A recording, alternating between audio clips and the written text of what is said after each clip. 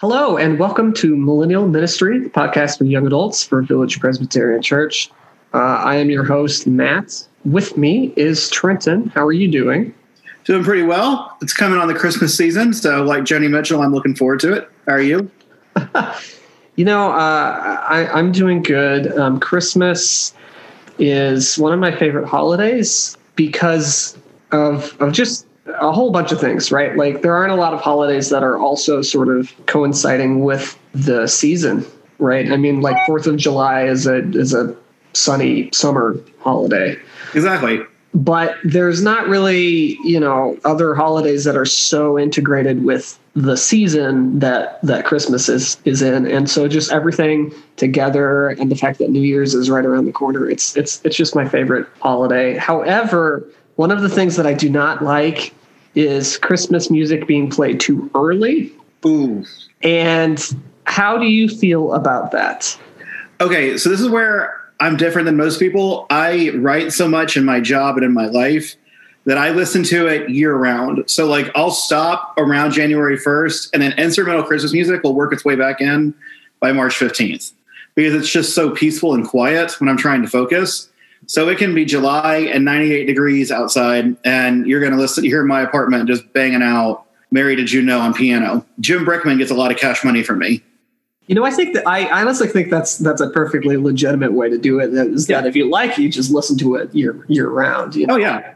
What I don't like though is like, and maybe I'm just a Scrooge here, but when people start to listen to Christmas music in October, like most years I get mad about it. This year I've gotten far less mad about it because of just like everything that's happened.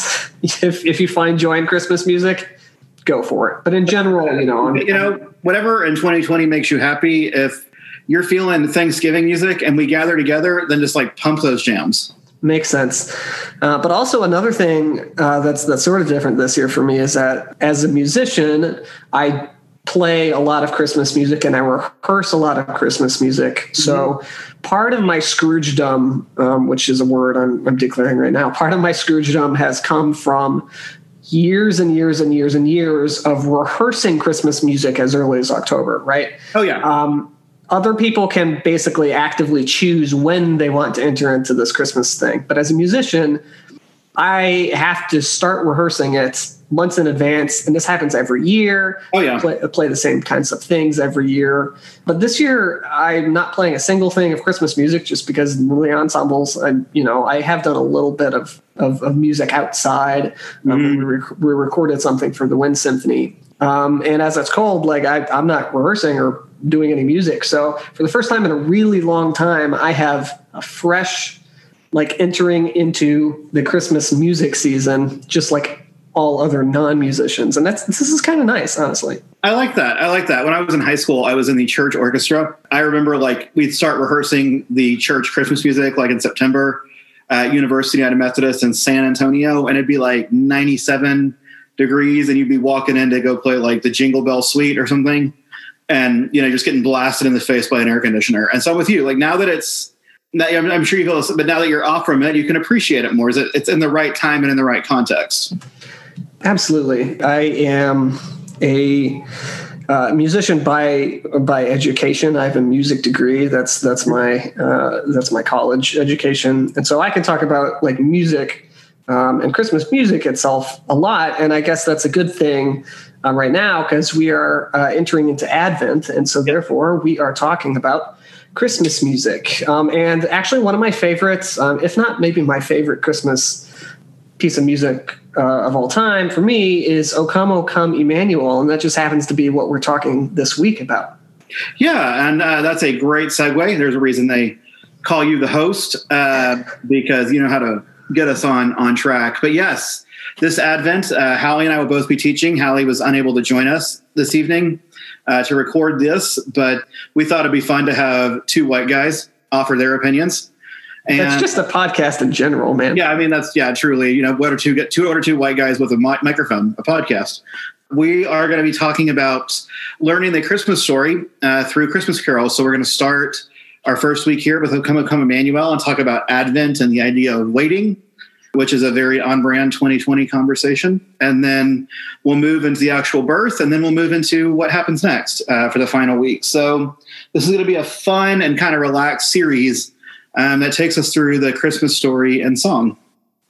Yeah, O Come, O Come, Emmanuel is just a hymn, just like any other hymn, but it is a Christmas hymn, meaning that it is, meant to be sung during Christmas time and specifically during Advent. Yes. So can you sort of explain what the sort of liturgical place that O Come, Emmanuel occupies? Yeah, so let's talk about this a little bit, and we're going to really get into this, I'm sure, when we gather together on Thursday. But O Come, Emmanuel is our oldest Christmas song. We know that the text of it, it's called the O antiphons. So the O Come, Emmanuel, O Come branch of Jesse's tree, the 7 antiphons in it, date from about the 800s. So this is a song that's been sung every Christmas, every Advent for thousands of years. And the actual music from it dates from about 1200, the modal music for it. And so this is an ancient hymn. This is an ancient song that we have sung, and it dovetails well. So Advent means waiting, and it means waiting on something that is coming. So for a very simplistic explanation, it would be like when you were in school, for those who don't still work in school, but it would be like when you were in school and it'd be March and you'd be waiting for the last day of school, and it was coming, and it was coming, and that there would be signs of when it would be, because it would be warm outside and the flowers in the spring and the whole deal. Advent is the same idea, that you're waiting on the deliverance of God. You're waiting on the deliverance, the birth of the Savior, the arrival of the Savior in the Jewish tradition. And the Christian faith is full of seasons of Advent. We have an Advent period before Christmas. We have an Advent period and the 3 days following Good Friday. We have an Advent period that we're waiting on now. When Pastor Tom talks about God's promised day, that's an Advent period. That's a waiting period. So to be in Advent is to be in the Christian faith. And I think that that's what's kind of cool about this song, is it's one of the few of the Christmas season that expresses that deep longing of waiting, when something so good's around the corner, but you just have to sit and wait.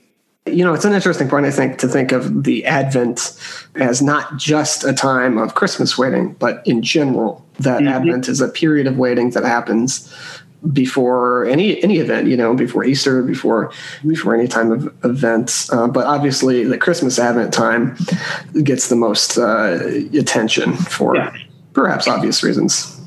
Well, it's the one that forces us to repeat every year. But I think that we, as human beings, really like to rush past the waiting, and we like to just get to the thing. And so Matt was saying earlier that he doesn't like Christmas music played too early, and I sympathize with that in a theological sense as well, because technically we don't celebrate Christmas until starting on the 25th, and then in most traditions that aren't Protestant, which is what we are, the celebration lasts until January 6th. It lasts until Epiphany. And so Christmas, which is what this is, Christmas Day is an old mass, would last 12 days of feasting and of celebrating and of rejoicing that the light had come back into the world and the days were getting longer.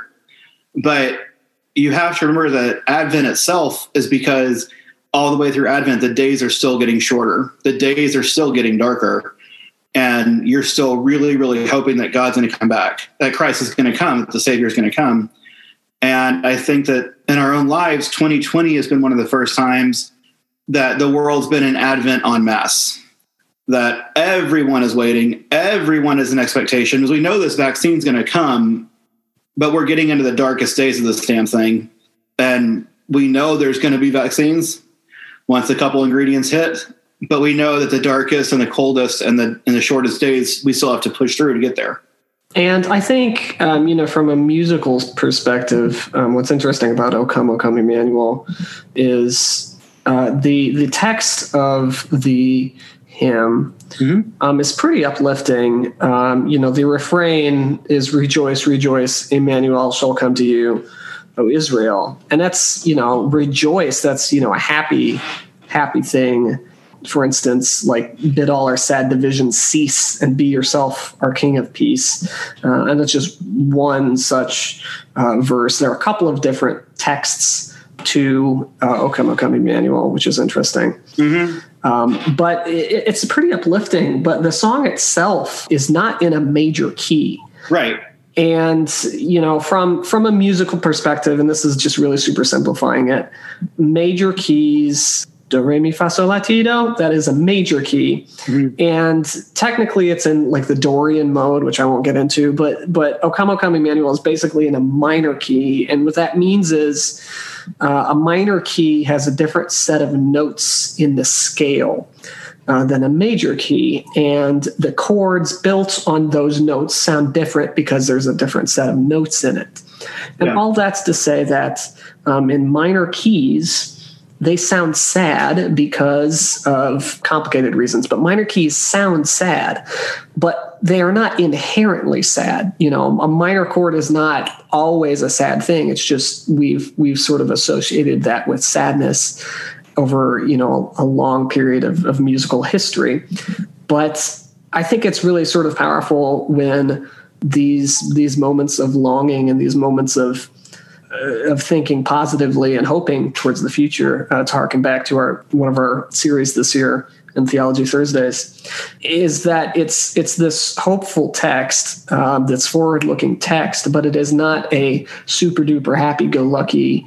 It's not a happy chord structure necessarily. And I think that lends sort of a depth to it that you don't really get for a lot of other pieces of music. You just don't find a lot of happy or forward-thinking or hopeful pieces of music that are in non-major keys. And I think that's one of the draws of this. And I think it is reflective of the piece of music and of how different kinds of waiting have a complexity to it.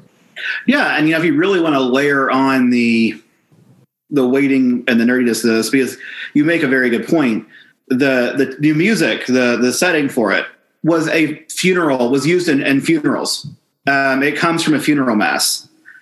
And so when they took that musical setting, whatever the correct term is there, they took it from a funeral mass and they appended it to a song about waiting.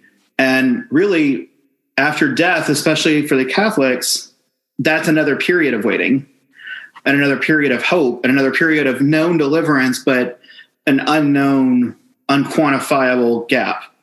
And so they took something that was set to the tune of death, but made it to a tune of life while keeping the mournful sound. And I think that's an interesting point you just brought up. The piece and the hymn is about waiting. And as we've talked before, how would you position this hymn in relation to some of the other Christmas hymns that we talk about? Like, why do we have to have a time for waiting specifically for Christmas? And why do we have different kinds of music throughout Christmas? We have stuff that we'll talk about later about the birth of Jesus. Why is it important to have something like this when we know the outcome already? Sure, that's a good question. I think it reminds us what we have to go through to get to the good. I think that in life and in theology specifically, waiting is what makes things taste better. When you get to something, it's better than when you just get something. And maybe I'm wrong, but we have to acknowledge that there were 400 years of silence between the completion of the last book of the Old Testament and the beginning of the New.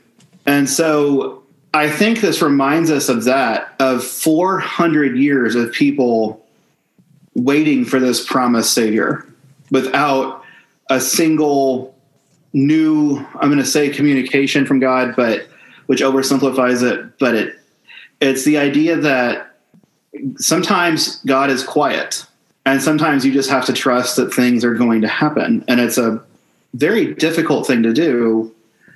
And I don't want to oversimplify that for people who are going through difficult periods, but for Christmas, waiting for that Christmas Eve, waiting for the light to come into the world is the ultimate final countdown. And so I think that O Come, Emmanuel is a song of promise, but also a song of acknowledging that time passes while you're waiting. And I also love that O Come, O Come, Emmanuel, in the liturgical sense, in the Catholic sense, when it's in Latin, it was Veni, Vini, or Winnie, Winnie. It's a command.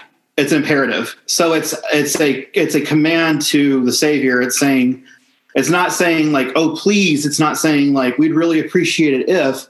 It's saying, in essence, get your ass down here. Let's hustle, because we're hurting and we're lonely and we're sad and we're scared and it's dark and it's cold and the days are short. And I think that is what Advent is we're waiting, but we're also, to borrow a phrase from my old baseball coach, telling God to get on his horse and ride, or her horse and ride, and hustle up. And I think that that's kind of what O Come, O Come, Emmanuel is. It's a beautiful song, but it's also a command, like, let's go. That makes sense. I am not sure if we are able to play a version of O Come, O Come, Emmanuel on this podcast here.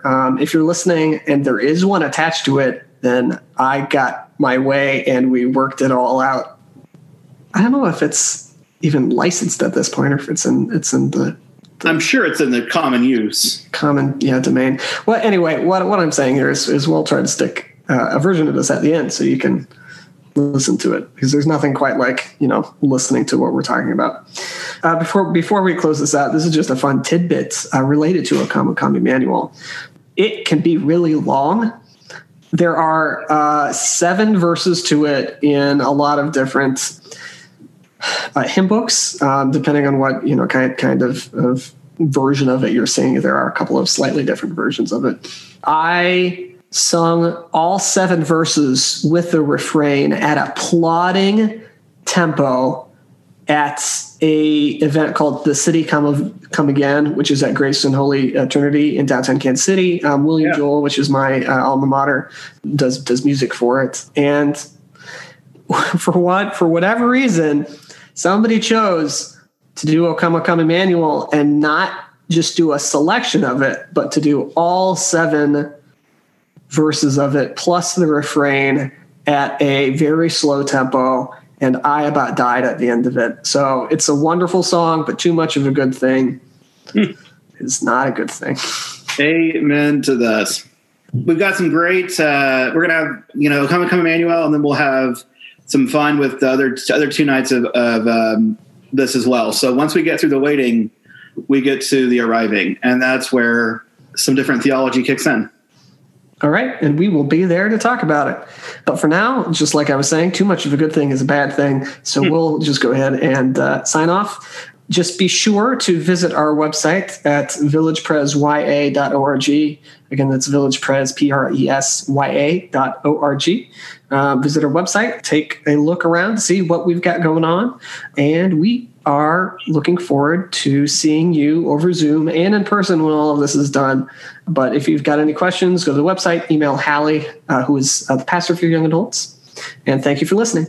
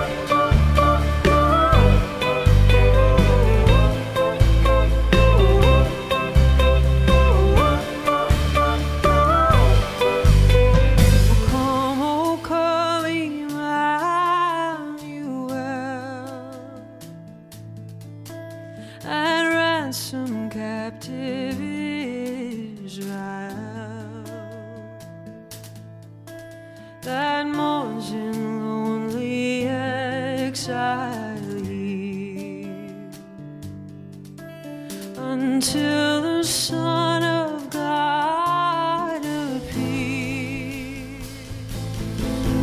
Rejoice, rejoice, Emmanuel